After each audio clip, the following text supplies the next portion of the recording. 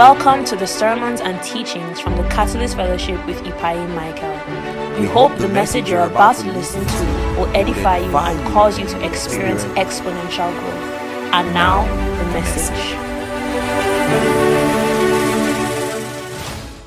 Today, I want to focus a bit more on the genre of the book of Daniel. And the book of Daniel has two different writing styles in it. One is narrative, and the second is apocalyptic literature. One is what? Narrative. The second is what? Apocalyptic literature. So the first 6 chapters of the book of Daniel is in a narrative form. Read it the way you saw it because of the style of writing. It's a narrative. The writer was even careful in some parts. He said as they were putting them in the fire, the people who put them were consumed. That was emphatic of trying to help you see that this was a true furnace. This must influence how you read it. Now, the last 6 chapters are apocalyptic literature. They are visions. Another place where you get apocalyptic literature is Revelations. It's a vision, meaning that it can mean, it's not a chronological record of events. It can mean different things. Are you getting it? So that would also affect our style of reading it. And this is how we must go about studying the books of the Old Testament, understanding the nature and the style of writing. Please, is this clear, everybody? Alright, great. And so, there are characteristics of Old Testament narrative that you must learn. And one major characteristic of Old Testament narrative is that usually the authors are intending to show you the error of mankind and the intervention of God. How man related with God and how God is ultimately the hero. And that's why I told you before that you don't go to the Old Testament narratives looking to learn morals. Because they were not actually trying to tell you morals, they were trying to show you shortcomings. Are you getting this? Many of them at least were trying to show you shortcomings. So, Moses is not your role model, please.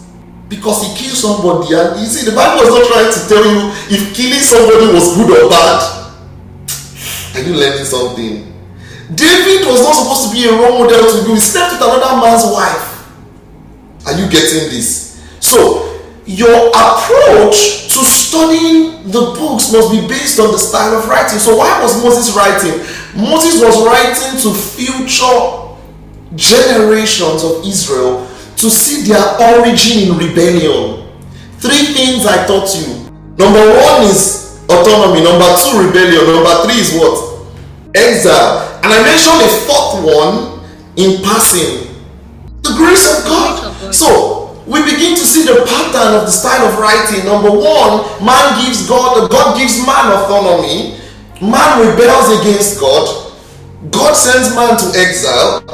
And then God's grace is still there for man in exile. That's the pattern we begin to see, the style of writing in Old Testament narrative. You know, from Genesis, the same thing, autonomy. Man rebelled, Adam and Eve rebelled.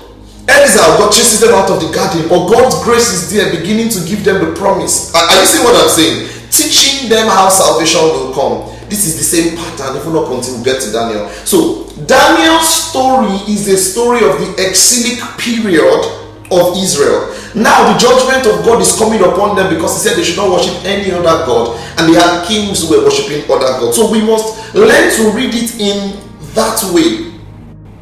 Another thing you must learn about the book of Daniel is that it follows a couple of writings we call wisdom literature.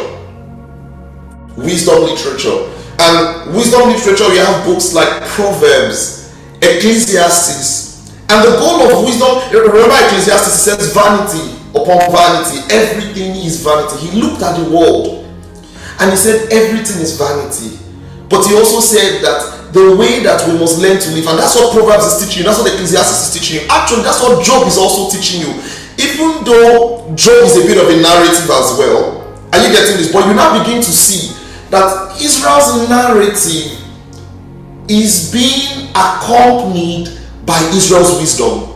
They begin to teach you stories about their experience, but they begin to teach you the wisdom side of it, what to learn. Are you getting this? So open to Psalms 111 verse 10. The Bible says the fear of the Lord is the beginning of wisdom. So the writer of Proverbs is telling you the fear of the Lord is the beginning of wisdom. A good understanding have all they that do his command. His praise endureth forever. Proverbs chapter 1 verse 7. The fear of the Lord is the beginning of knowledge, but fools despise wisdom and instruction. Proverbs chapter 9 verse 10. The fear of the Lord is the instruction of wisdom. This is powerful. The fear of the Lord is the instruction of, that is, a wise man is a man that feareth the Lord. Are you seeing what they are teaching you? A wise man. So the way to live life, because the writer of Ecclesiastes has said, vanity upon vanity, all is vanity. The world is vain, but the way to live the world wisely is to live with the fear of the Lord. That's what the book of Job was also teaching you. Proverbs 15:33, the fear of the Lord is the instruction of wisdom, and before all more is humility. Now look at how the book of Ecclesiastes ends. Ecclesiastes chapter 12 verse 13. This is how the whole book ends. The author is coming to a conclusion now. And he says, let us hear the conclusion of the whole matter. Fear God and keep his commandments, for this is man's all. Did you hear that? Fear God and keep his. So they are teaching you now from all they've experienced that there is nothing to life if you don't fear God. And the way to live wisely is to live with God as your. You see God as the hero now. Are you seeing what I'm saying? You see God as the hero. God as the hero. The book of Daniel also shows us this wisdom exemplified. We see Daniel and his friends living with this same wisdom. And there's wisdom we can get to apply in our lives every day. And so we've discussed the book of Daniel so far. And we're in Daniel chapter 2. And remember, I told you from Daniel chapter 2 verse 3, the writing changed from Hebrew to what? Aramaic. And the reason why, theologians believe that the reason why there was a change in the language is because Aramaic was a more common language that everyone could understand. And it is because the things that are written therein, they want everybody to be able to understand it. Are you getting this? They want everybody to be able to understand it. So, where did we stop? King Nebuchadnezzar had a dream, right? And he asked for the meaning of his dream. He asked that, what is the dream and what is the meaning? His wise men could not interpret it, so he orders for all the wise men to be killed. And that included Daniel and his friends. And so Daniel requested time from the king to hear from the Lord. And then Daniel called his friends and said, let's inquire of God about this dream, so God will have mercy. And now Daniel was sleeping, and God reveals the dream to him in a vision. Alright? And so they come to the king, and that's where we stopped. Daniel chapter 2 and verse 24. Daniel chapter 2 and verse 24. Alright, so I'm going to be reading. Alright, Kaife, I've seen your message. Alright, therefore Daniel went to Arioch, whom the king had appointed to destroy the wise men of Babylon. He went and said thus to him, do not destroy the wise men of Babylon. Take me before the king, and I will tell the king the interpretation. Then Arioch quickly brought Daniel before the king and said to him, I have found a man of the captives of Judah who will make known to the king the interpretation. Now notice this. He introduces Daniel as one of the people in exile. Are you seeing this? You have to see the way the people describe people. He says, I have found one of the captives. And that says in verse 26, the king answered and said to Daniel, whose name was Belteshazzar. So you see the author. The author is not using the name Belteshazzar for him. The author is using what name? The name Daniel. It means that the author is writing from I wouldn't use the word Christian, but a perspective of a God-fearing person. And you see what I'm saying? Because the name Daniel is the Hebrew name. The name Belteshazzar is the name that has a meaning to idols. Are you seeing this? So you come to see as you read that the Babylonians would refer to them through, that name that they gave them. The author would refer to them through their original Hebrew names. Are you getting this? So now, verse 26, the king answered and said to Daniel, whose name was Belteshazzar, are you able to make known to me the dream which I have seen and its interpretation? Verse 27, Daniel answered in the presence of the king and said, the secret which the king has demanded, the wise men, the astrologers, the magicians, the soothsayers cannot declare to the king. This is a powerful declaration. These are the people that trained Daniel and his friends. Are you seeing what I'm saying? These are the people that the king puts Daniel and his friends in that school to train them. And the king believed that he was the source of Daniel's wisdom. Now Daniel is saying all of them cannot. Then Daniel says in 28, but there is a God in heaven who reveals secrets, and he has made known to King Nebuchadnezzar what would be in the latter days. Your dream and the vision in your head upon your bed were these. This is powerful. Now, because Daniel and his friends did not rebel, they are creating an opportunity for God to be glorified in exile. Now they have an answer that no one, not even the astrologers and magicians have. And now they are declaring to the king. Daniel said there is a God in heaven who reveals secrets. Are you seeing this? There is a God. You have to learn another thing. Daniel attributes all the glory to Yahweh. He's not saying it's me that did it. He's saying there is a God. You see, a lot of us in this situation is to glorify yourself. We do it normal. This is common with us. Word of knowledge. Word of knowledge. That's common. Me? Word. I flow in it. I swim in it. I play around the word of healing. Healing? No. This is small. But Daniel is giving God the glory. Are you learning something? He's giving God glory. He says there is a God. Now remember also that this is a writing in Aramaic.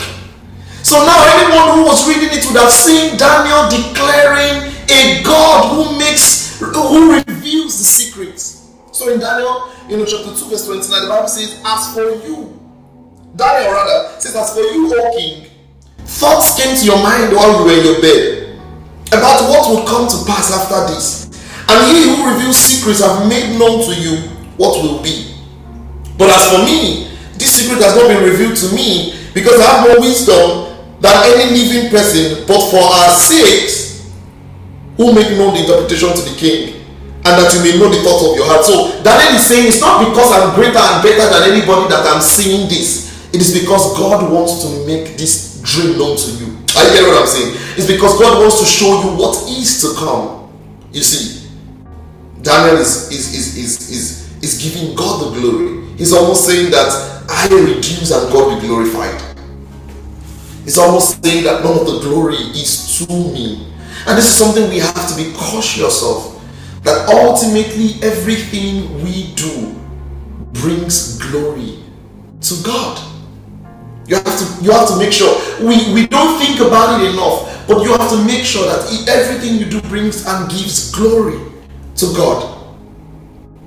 So he says, you, king, were watching, and behold, a great image. This great image, whose splendor was excellent, stood before you, and its form was awesome. This image's head was of fine gold, its chest and arms of silver, its belly and thighs of bronze. You watched while a stone was poured out without hands, and without hands, which struck the image on its feet of iron and clay, and broke them in pieces. The iron, the clay, the bronze, and the silver, and the gold were crushed together, and they became like chaff from the summer's threshing floor. The wind carried them away so that no trace of them was found. And the stone that struck the image became a great mountain and filled the whole earth. This is the dream. Now, we will tell the interpretation of it to the king. So now finally, Daniel is revealing the dream to King Nebuchadnezzar, and he tells him first that this is not an ordinary dream. God is revealing it to you so you know what is to come. Hallelujah.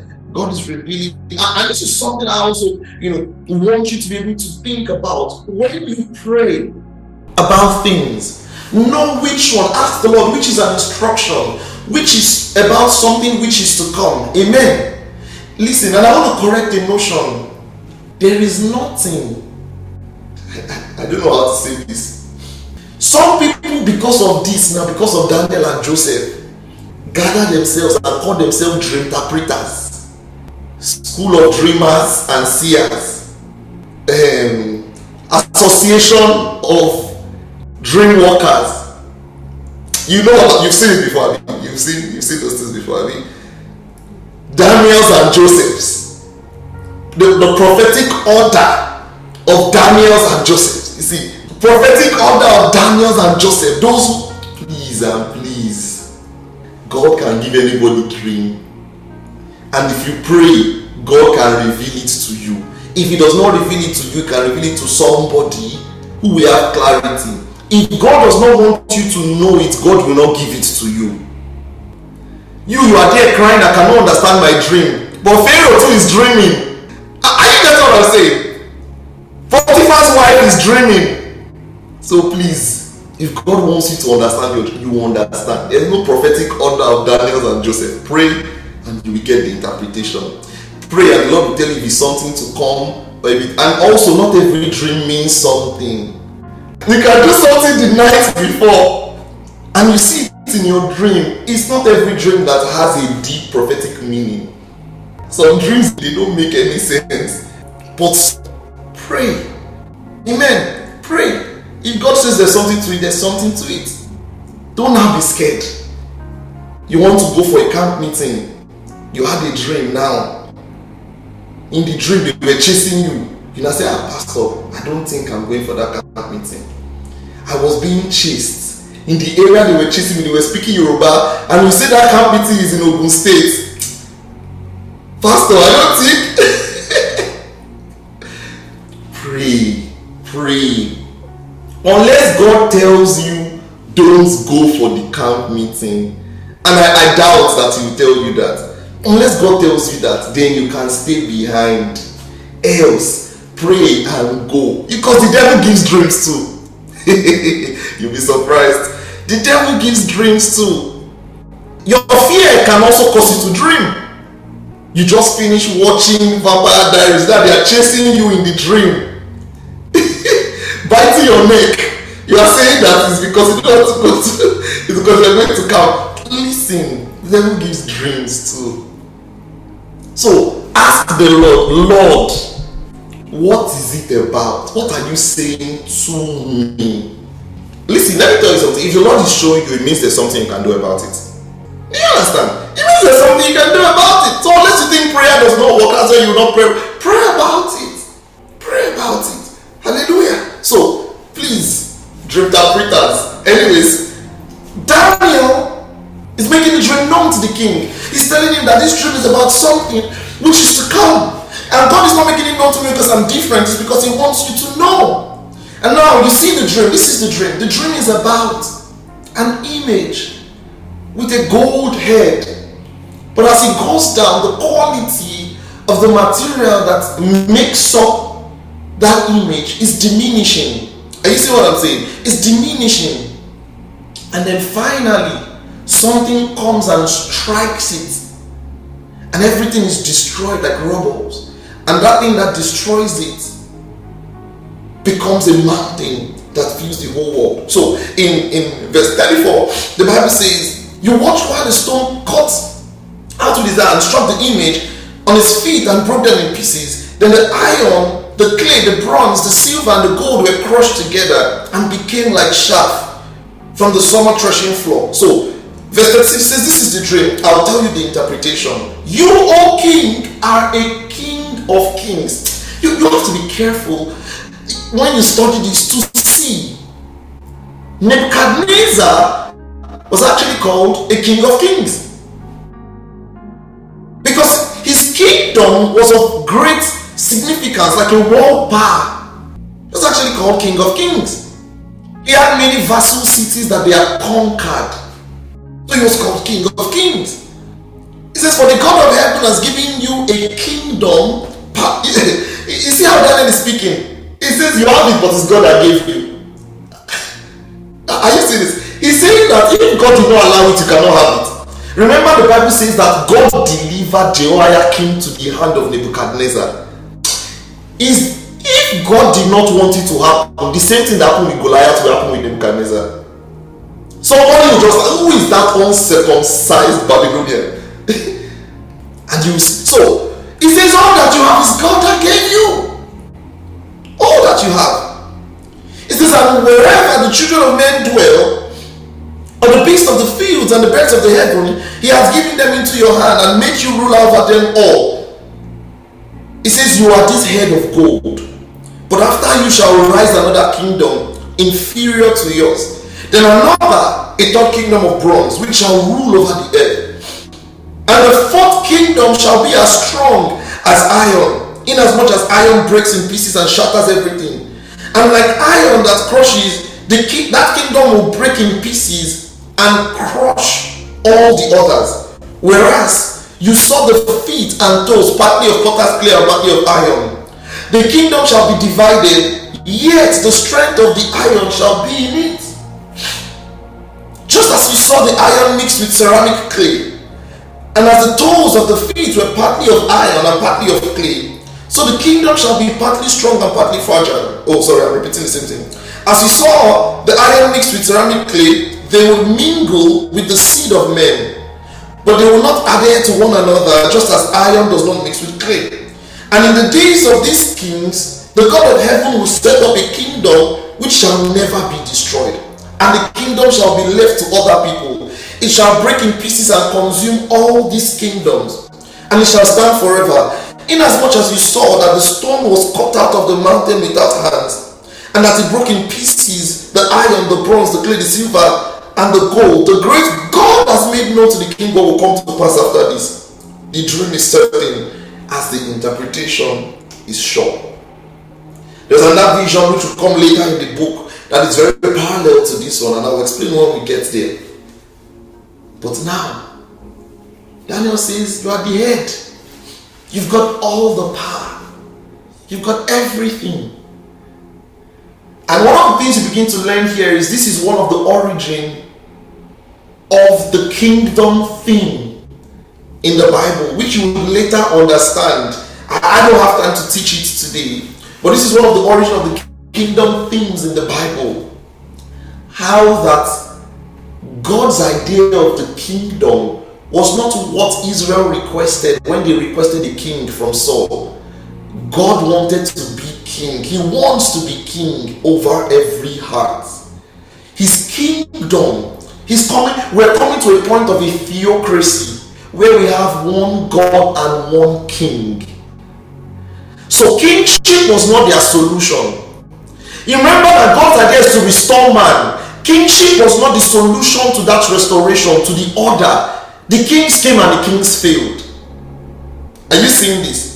But there's a time the Bible is telling you. That's why when you see the Gospels use the phrase, the kingdom of God is at hand. You never heard that phrase used anywhere else but the Gospels. It was because when Jesus came, it was a declaration of this kingdom that they've been learning about that is coming. And they thought it was an earthly kingdom, a political kingdom. They did not know that God's idea is to get people saved and be king and lord in their heart. That's the kingdom of God. So when they say the kingdom of God is near, it's near you, it's nigh you, it's that the message of the gospel is close to you. All you need to do is accept it. Are you getting this? All you need to do is accept this. And so there are two schools, popular schools of thought on the interpretation of this dream. There's a traditional meaning. Some say the head is the Babylonian kingdom, the silver kingdom is the Persian empire, the third kingdom is the bronze, that's the Greek empire that came later, and then the final kingdom is the Roman empire. There's another school of thought that says the gold head kingdom. The silver is the Medes, the kingdom of the Medes. The bronze is the Persian Empire. And then you see the clay and the iron describes, if you know the history of Alexander the Great and the division that happened in this time, they say, oh, that's the kingdom, the last kingdom. But like I said last week, I said something last week that you should observe and pay attention to. A lot of people, when they come to this book, obsess over the meaning of the dream, which I'll still clarify, but a lot of people miss the point. Have you noticed that people obsess over the meanings of the dream? Have you ever seen those YouTube videos that are trying to claim a connection between modern European countries and the Daniel dream and Babylon? They say America is a descendant of Babylon, blah blah blah. Have you seen all those videos? People are just obsessing over the wrong things. Obsessing over the wrong things. Amen.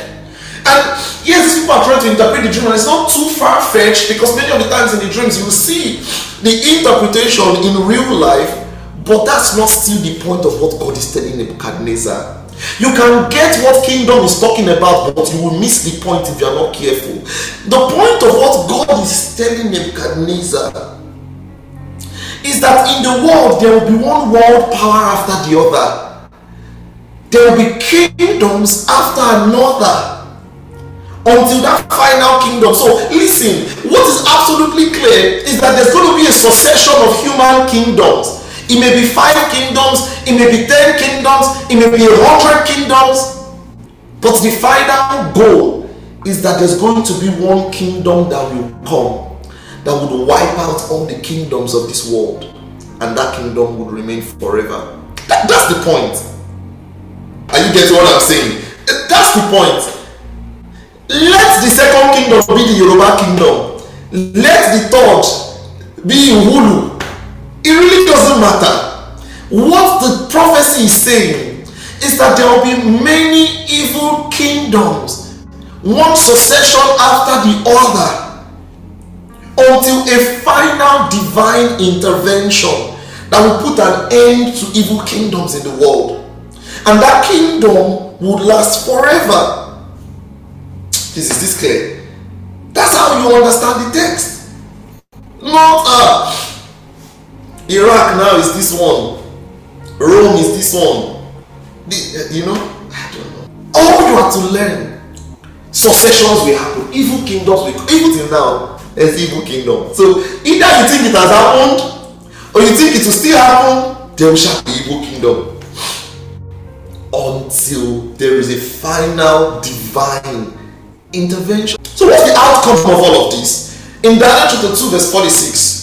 In Daniel 2 verse 46, the Bible now says that King Nebuchadnezzar fell on his face. This is the picture that the book of Daniel is helping you see. The kings of kings is bowing down before the true King of Kings. This should get you excited. This is the goal. The King of Kings is knowing who the true King is. Then he bows on his face and prostrates before Daniel and commanded that they should present an offering and incense to him. The king answered and said, now you will see why it's important that this is written in Aramaic. Because Nebuchadnezzar, the head of gold, the one whose kingdom spans across the earth, he says, truly your God is the God of gods. Your God is the God of God. And not only people who speak Hebrew could understand this. Everyone who could speak Aramaic, which was a more common language, when they read this can see Nebuchadnezzar. Listen, this should bring to your mind. Recently, Thames put a tweet. How many of you saw that tweet? Thames put a tweet and she put that something about Jesus as your personal savior. Who saw that tweet? Anyways, she put the tweet. It was on Twitter and it was the gospel. Just before that, I can't remember who it was. I think it was this guy who died. Mohbad. In one of his tweets, he puts, do Do you believe in God for your salvation? Listen, many times we don't understand what happens, but it has precedence in scriptures. People who might not be fully submitted to your faith can acknowledge your God in a way that brings, because God humbles them so much that it brings some form of reverence and relevance that no other thing you do might be able to reach that much people. And you get what I'm saying? People are arguing, why is this musician saying he believes in God and he's doing this? Listen, if you read the story of Zerubbabel well, you begin to understand how God can use specific people in seemingly compromising situations where they themselves don't get compromised, but they can stand for the truth of Jesus Christ. Are you getting what I'm saying? That's the story of Zerubbabel. So don't be quick to judge. Don't be quick to judge. Just follow your Jesus how you serve your Jesus. Because it's Jesus that will judge everybody in the end. Hey, I'm telling you something. That's not to say that Nebuchadnezzar is a believer. No, he's still polytheist. But he says that Daniel, truly your God is God of gods, Lord of kings. So Daniel called Nebuchadnezzar King of kings. Nebuchadnezzar calls God Lord of kings. Are you seeing this? Listen, don't think you know how to write literature. Read Old Testament as crazy scripting. Crazy scripting like this. Sweet poetry. When you are reading Job, you see the way he was talking to God. He said, which kind of word for wordplay with this one? The writers were very careful. So Nebuchadnezzar says, Lord of kings, a revealer of secrets. Since you could reveal this secret, then the king promoted Daniel, gave him many great gifts, and made him ruler over the province of Babylon, and the chief administrator over all the wise men of Babylon. So listen, either you like it or not. Now Daniel and his friends did not compromise. First of all, they did not rebel. They stayed to allow God to be glorified. They allowed Nebuchadnezzar to do what. You have to be careful. Some of you, first problem, you're already shouting. Sometimes wait for what God wants to do. Wait. Be patient for what God wants to do. You learn things like this from people like Apostle Paul. He's going into Jerusalem. Paul said, they will bind your hands like this belt is tied on my hand. Some of you say, I'm not going. You have to hear what the Lord is saying. The fact that the Lord said they will beat you in your dream if you go there does not mean the Lord is saying don't go there.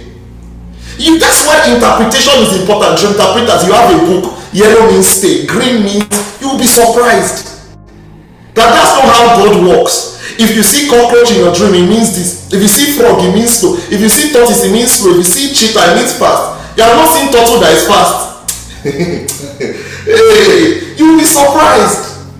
All those books, it does not work. What if God is trying to say that you will be strong because the tortoise's back is strong? You don't know. You are there saying because it's all tortoise, it will be slow. You want to marry now, the guy was only tortoise. You say, I'm not doing it. Why did you hold that animal? No. You should have chosen cheetah. You don't know that cheetah might mean he will devour you. Please, be careful. Be careful. Wait for what God wants to do in your life. So, Paul is going and he said, they will bind your leg if you go up there. Guess what? Paul went there. That led to him dying, but he got the opportunity to preach in 3 courts before plenty people. He knew that was what God wanted him to do, even if it meant that he would be chained. Daniel and his friends knew that God will find an opportunity to be glorified here. We will give him an opportunity. So we will wait. We will stay. We will stay. We will be patient. We will endure it. Some of you want to japa, but your local church needs you to go for cell group in that your city, and there's no money in Nigeria. I know. But all of you cannot start Catalyst Church UK. All of you cannot start Catalyst Church Canada. All of you cannot start Catalyst Church Finland. So what might be important For God at the time is if God did not say you should go, stay and endure, you would see that where people are suffering and saying Nigeria is bad, you'll be flourishing. You'll be flourishing. You'll be flourishing. So you have to learn, find opportunities. God wants to use you in your family to change their heart, but no. You carry your bag, you say persecuted for Christ, you run away from home. They say you should wash plates, you say you are persecuted for Christ. Plates! Instead of you to learn humility and wash the plate, you say me, cell group leader, pastor in the making. Mommy, you don't respect the grace of God on my life. Some of you, your parents have started listening to you teach them. They started listening to you teach them. You have started doing fellowship in your house. Now your daddy just say, Daddy, I need you to wash my car. So now you be talking to your ministry gifts like that. To your daddy. To your daddy, because now your daddy is listening to you. You are teaching your daddy small understanding the gospel. Now no respect. And you don't know that what God wants to do is that true. Listen, I stayed in my parents' church until when the Lord told me leave. I endured it. I don't think it was that easy as I'm saying it. I really wanted to go. If I had the opportunity, I would have gone. But I knew that when I left, I had a full confirmation in my heart. So I was ready to face my dad and say, you know what, I'm not doing it again. My dad said, let's do 2 there, 2 here, 2 Sundays there, 2 Sundays here. I did not go any 2 here. All my Sundays were there. And I felt like God spoke to him and he let me go because I think it was time. Do you understand what I'm saying? So, some of you, there might still be some witnessing to do where you are suffering. And wait, some of you that God has said you should go, that does not mean now you now be saying, let me stay. No, I'm saying know what the Lord is saying to you. Know what the Lord says. They are not enough because some of them were already like, Pastor, I say I should stay. Know what the Lord is saying to you is what I'm saying. Know what the Lord is saying to you. It might not look like it, but don't.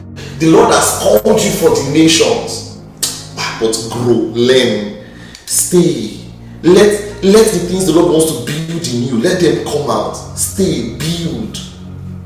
Now you are talking to your pastor. Your pastor is saying, that's true. We have something, so you say, Pastor, I think the Lord is calling me to pioneer.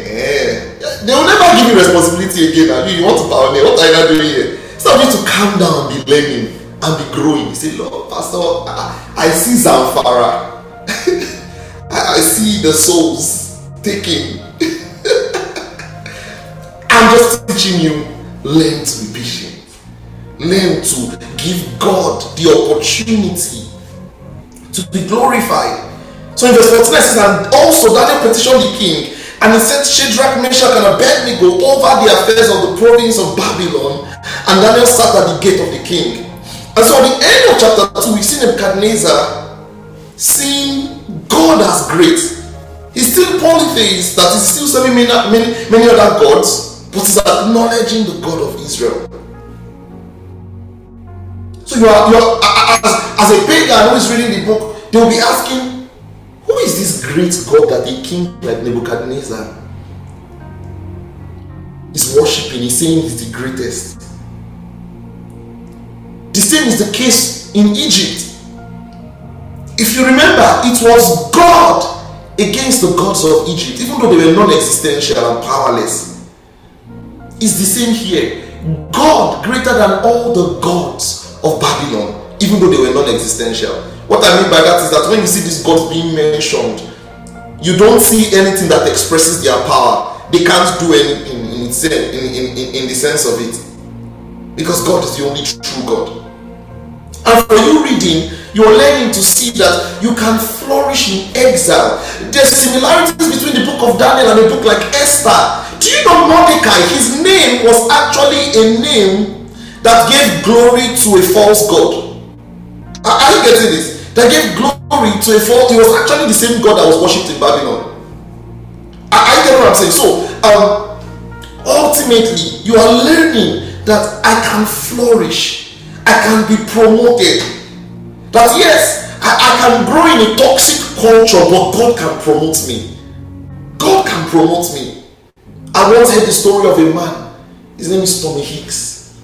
Tommy Hicks had just finished a crusade in Buenos Aires, and then God was set to make a name for himself through Tommy Hicks' life. And so Tommy Hicks goes to Argentina to replace another evangelist who was unable to fulfill his commitment to full gospel meetings.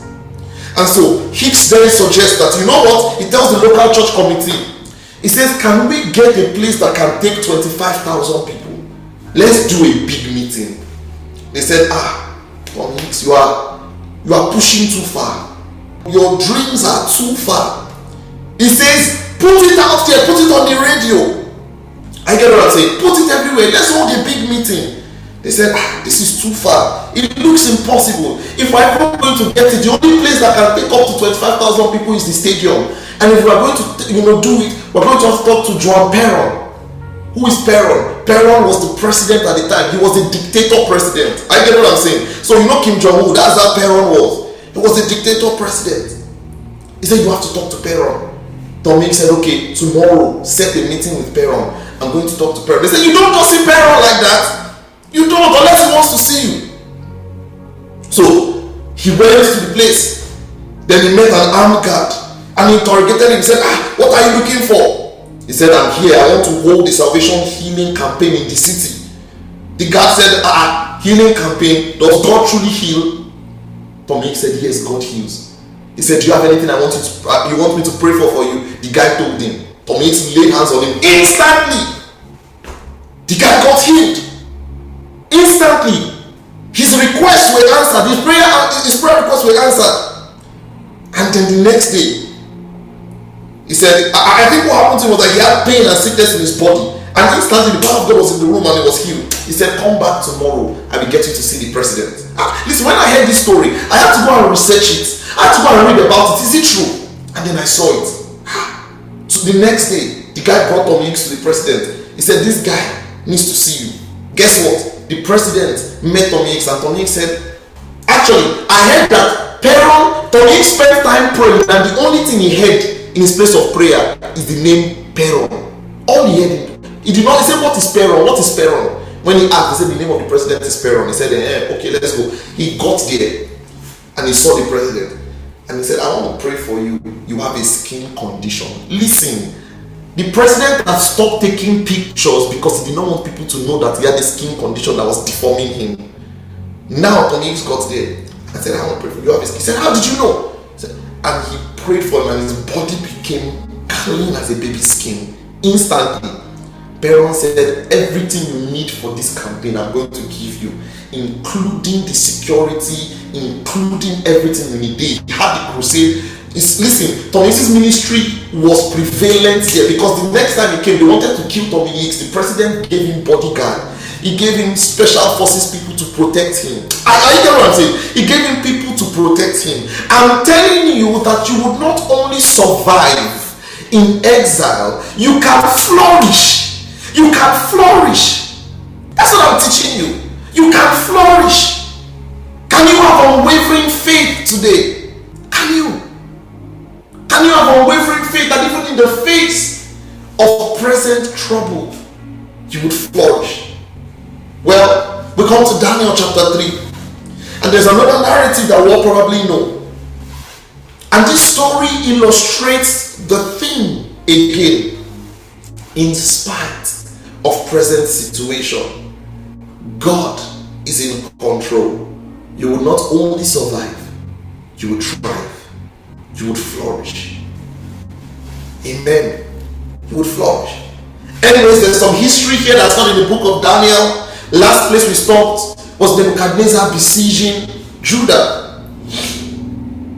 Alright? And taking them captive. So now, Judah, which is a southern kingdom, has become a vassal city, a vassal nation. Well, now, one of the things we begin to see about Daniel chapter 3, you know what, let me just get the history part of it before I go into Daniel chapter 3 fully. Jehoiakim, who was a vassal, king under Nebuchadnezzar, decided to rebel. And this happens when any vassal city smells any weakness in the bigger city, he decides to rebel. And so because because he rebelled, Nebuchadnezzar took his army and started a 1,000-mile march to Jerusalem. And then they went, and by the time he got there, Jehoiakim is no longer on the throne. His son, Jehoiachin, is the one that is on the throne, only 18 or 19 years of age. And so Babylon destroys finally the king, the city. They take over, and then they capture their current king, and then he is replaced by his uncle Zedekiah. Now, many people were taken to Babylon. Part of the people you remember that were taken to Babylon is Ezekiel. So Ezekiel's preaching was from Babylon because he was taken captive to Babylon. All right, this is history. Don't get bored. So Zedekiah again rebels against Nebuchadnezzar. Now Nebuchadnezzar is angry, and he just defeats Jerusalem totally, kills all Zedekiah's children, and gorges his eyes out. Now this was it for Nebuchadnezzar. He was so angry. And so the temple in Jerusalem is destroyed. Some of the people are taken to Babylon, but some remained there. Alright? And then there was a governor that was set to still watch them. Now these things are not in the book of Daniel, but you learn in history. So when Daniel chapter 3 begins, in 2 you saw God's wisdom. In 3 you're going to see God's power. In Daniel chapter 3, Bible says Nebuchadnezzar, the king made an image of gold. Now, historians say that this was about 18 years after chapter 2. Now, he made an image of gold, whose height was 60 cubits, and its width 6 cubits. And he set it up in the plain of Dura, in the province of Babylon. And King Nebuchadnezzar sent word to gather together the satraps, the administrators, the governors, the counselors, the treasurers, the judges, the magistrates, and all the officials of the provinces to come see the dedication of the image which Nebuchadnezzar had set up. Alright, so we have this 90-foot tall image. Now an average man is what? 5'5", 6 foot thereabout, right? This is a 90-foot tall image. That's what we're seeing. It's a really huge statue. Well, the Bible doesn't tell us how exactly it looked. Some people think it was an image of himself, but I think it would have been such a weird image. But the Bible never told us it was an image of him, but the Bible told us it was made of gold. So you have this tall image that everyone can see. And I think it doesn't even matter what it was. Ultimately, he said everyone should come. And so he begins to mention all the people that should come. And you see, this is what narrative does. There's a reason why he mentioned all the people individually. You go again in verse 3. It says, so the satrap. Now he's mentioning the same people again. Bro, you just mentioned it. It says, so the satraps, the administrators, the governors, the counselors, the treasurers, the judges, the magistrates, and all the officials of the provinces gathered together for the dedication of the image that King Nebuchadnezzar had set up. And they stood before the image that Nebuchadnezzar had set up. And a herald cried out, to you it is commanded, O people, nations and languages, that at the time you hear. Now you see another repetition. It says, at the time you hear the sound of the horn, the flute, the harp, the lyre, the psaltery, in symphony with all kinds of music, you shall fall down and worship the gold image that the king had set up. And whosoever does not fall down shall fall down and worship, shall be cast immediately into the midst of the burning fiery furnace. So at the time when all the people heard the sounds of you see the repetition again, the horn, the flute, the lyre, the symphony, and all kinds of music, people of all nations and languages fell down and worshipped the image. So theologians believe that the reason for that repetition, first of all these people, is to show you in that way that there was conformity by everyone. Are you seeing this? And the repetition in the music style was to tell you the grandiose of the event. Are you seeing this? So there was that repetition to help you see the emphasis that the person is doing. So you begin to see that they will come. But listen, as it is repeated, you are getting to see that every other person is doing it before he then tells you that Shadrach, Meshach, and Abednego did not do it. So this story does not include Daniel. This one now is about the friends, the 3 friends. But they are repeating all the people that are doing. Are you seeing this? The satraps is telling you, all the high people, everyone is doing it. Listen, there will be things like this in your life that every other person is doing does not make it right. Am I teaching? That every other person is doing it does not make it right. Are you getting this? Listen, I want to digress a bit. You see, since the beginning of time until maybe 2010, nobody ever wanted to pick the agenda. Do you get what I'm saying? Nobody cared. We do gender review, we do gender review. Nobody cared. Even up until I think 2010, that's when it became around that period, became a major thing. Are you getting this? Listen, but there were exceptions. People that had hormonal issues. Are you getting what I'm saying? People that were born with two different, genders. But it was an exception. It was an anomaly. And the exception proves the point. Are you getting this? It proves the point. Because something that was an exception before was then maximized. And it now became the thing. Can I tell you the outcome in 2023 that we're in? The outcome in 2023 is that if you are told a lie long enough, you can get people to be comfortable with it and you can get people to believe and support a lie. Did you hear what I said? So you are hearing all the satraps, all these people. So now, if you come to Babylon maybe 3 years later, because it has been done over and over again, anybody that comes just believes that this is the norm. I'm using this analogy because bowing to a golden statue might not be your typical golden statue. It might be submitting to systems that are anti your faith. So because everybody is doing it does not make it right. Are you getting this? Doesn't make it right. And I'm telling you that if you're told a lie enough, you believe it. You believe it. They'll say it is scientifically proven. Where? Have you noticed that anybody that has common sense can disprove their logic? Have you noticed? Common sense. Anybody that has common sense can disprove their logic. You are fighting against abortion. You say it's your body, this or that the child is not alive. It is common sense. Mr. Niger, did you not go to school? Common sense helps you know that the child is alive. Do you know that if you don't even have education and they give birth to you, and you see 10 people with a penis and 10 people with a female reproductive organ, you know that they are different. This is common sense. Are you getting what I'm saying? Like, the lion does not have business for this, or the goat. You have the reproductive organ, behave like it. Listen, even scientifically, you have is it not in school they taught us XX and XY? You have XX, you have XY. Now you are trying to convince me that the way I feel trumps science, but you are the one that taught me science. Are you seeing the problem? So if you are told a lie long enough, you begin to believe it. So I watched a video today. A pregnant lady was teaching in school. She said, so what do you have to say about the fact that your presence here is causing, a lot of trans people to be victimized? Ladies like get a helmet, that's life. Because that's the truth. In the 80s, you go and tell somebody, I feel victimized by your presence here. It doesn't pursue you. But the exceptions are now the things that we are maximizing beyond. Think about evolution. Evolution became a thing that they started to teach it in every school. Were you not taught evolution in school? If you are told a lie for a long time, you would believe it.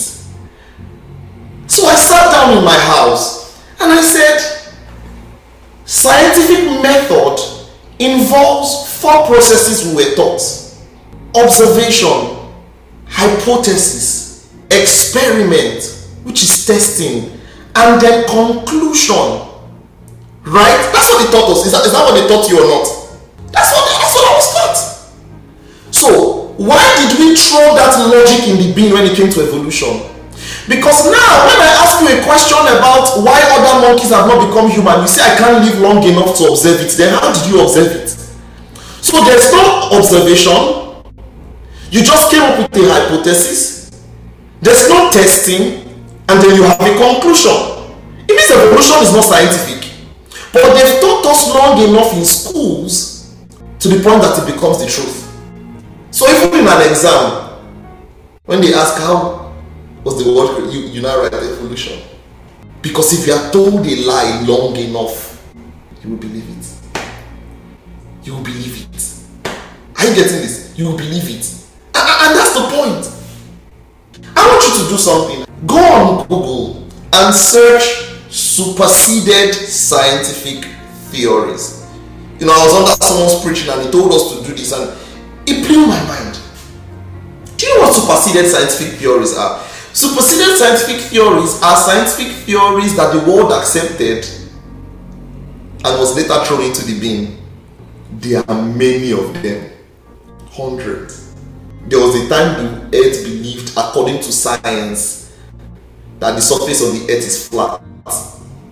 Now, they believe that it's not flat, it's spherical. Many scientific theories have been thrown into the bin. Are you getting this? Many. They've been superseded.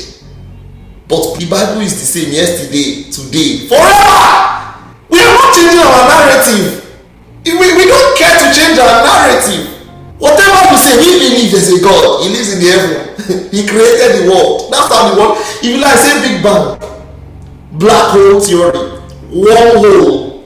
That's what they are saying now. Wormhole. What's that black thing that they are just saying different? Whatever. Okay, but there is a God. He lives in the heavens. Even if there is a Big Bang, the law of the world says we can't have an infinite past. Something must have caused the beginning to start.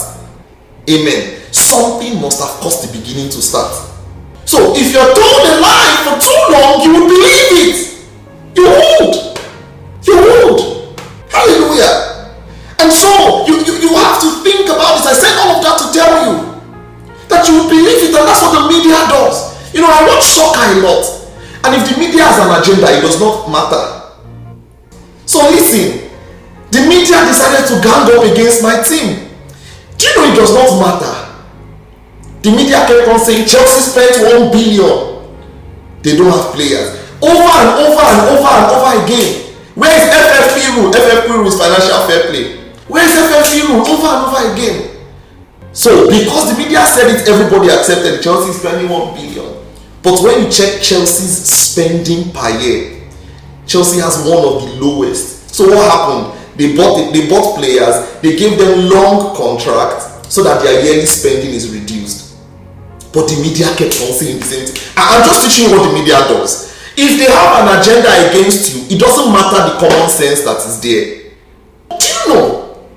People began to get cancelled for wanting to say the truth. You are in a beauty pageant where beauty is defined by being slim, being able to speak, being pretty looking actually, and a guy that becomes a lady and is on a plus size is winning the beauty pageant. Why? We want to support their beauty now. I see what I'm saying. We're just making a fool of the system. So now a guy is swimming in a female category and the guy is topping and winning, and the ladies cannot speak because if they speak they will be cancelled. If they speak, it's a human rights problem. If you are told a lie for too long, you begin to believe it. So people that have true mental conditions now, they are now coming out. There's a teacher in Canada, in Toronto, wearing prosthetic breasts as big as this. I'm not joking with you. Like almost times 5 of a normal breast, prosthetic breast, and she will not cover it. I mean, he will not cover it. You just wait, and you go to class to teach kindergarten students, and no one can say anything to him because if we are told a lie too long, we begin to believe it. We begin to believe it. No system is right from wrong. We begin to believe it. What I'm saying is this: there will be things that will want you to bow. You must be sensitive to discern idolatry. You must be sensitive, like Shadrach, Meshach, and Abednego were to discerning that asking them to bow to that statue is idolatry. is idolatry. And so they said, we're not going to bow. We're not going to bow. And you'll find yourself in similar situations a lot. But you must be able to say, we're not going to bow. Let's round up. Father, we thank you. Thank you for the privilege of learning through your word. And thank you because we're receiving wisdom to be able to apply in our everyday life. That we would not conform to the lies of this world. We would not conform. We will not conform. We will stand without compromising with the truth of your word. I thank you, Holy Ghost. And I pray that everyone who has heard this word is able to apply it in every part of their lives. Thank you, Jesus. In Jesus' mighty name we have prayed. Amen. Shout glory.